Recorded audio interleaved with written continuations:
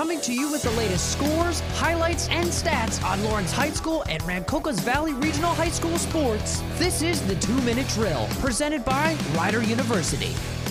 Good morning, good afternoon, or good evening, ladies and gentlemen. My name is Trey Wright from Rider University, and welcome to the 2-Minute Drill, covering your Rancocas Valley Regional High School Red Devils athletics in 2 minutes. Beginning on the courts, boys basketball lost at Jackson Memorial in the opening round of the NJSIAA Central Jersey Group 4 state tournament, finishing their season with a record of 13-14. The girls were bounced out in the opening round as well by Marlboro, ending their season with a record of 11-16. Congratulations to all players and coaches across every winter season team, and good luck to all seniors in their future endeavors. I've been Trey Wright from Rider University, and stay tuned for the spring season of the 2-Minute Drill for your Rancocas Valley Regional High School Red Devils athletics, only on 107.7 The Bronx Retro and 107.7thebronx.com. Let's go Red Devils! To listen to previous 2-Minute Drills, go to 107.7thebronx.com/LHS football or 107.7thebronx.com/RVRHS football.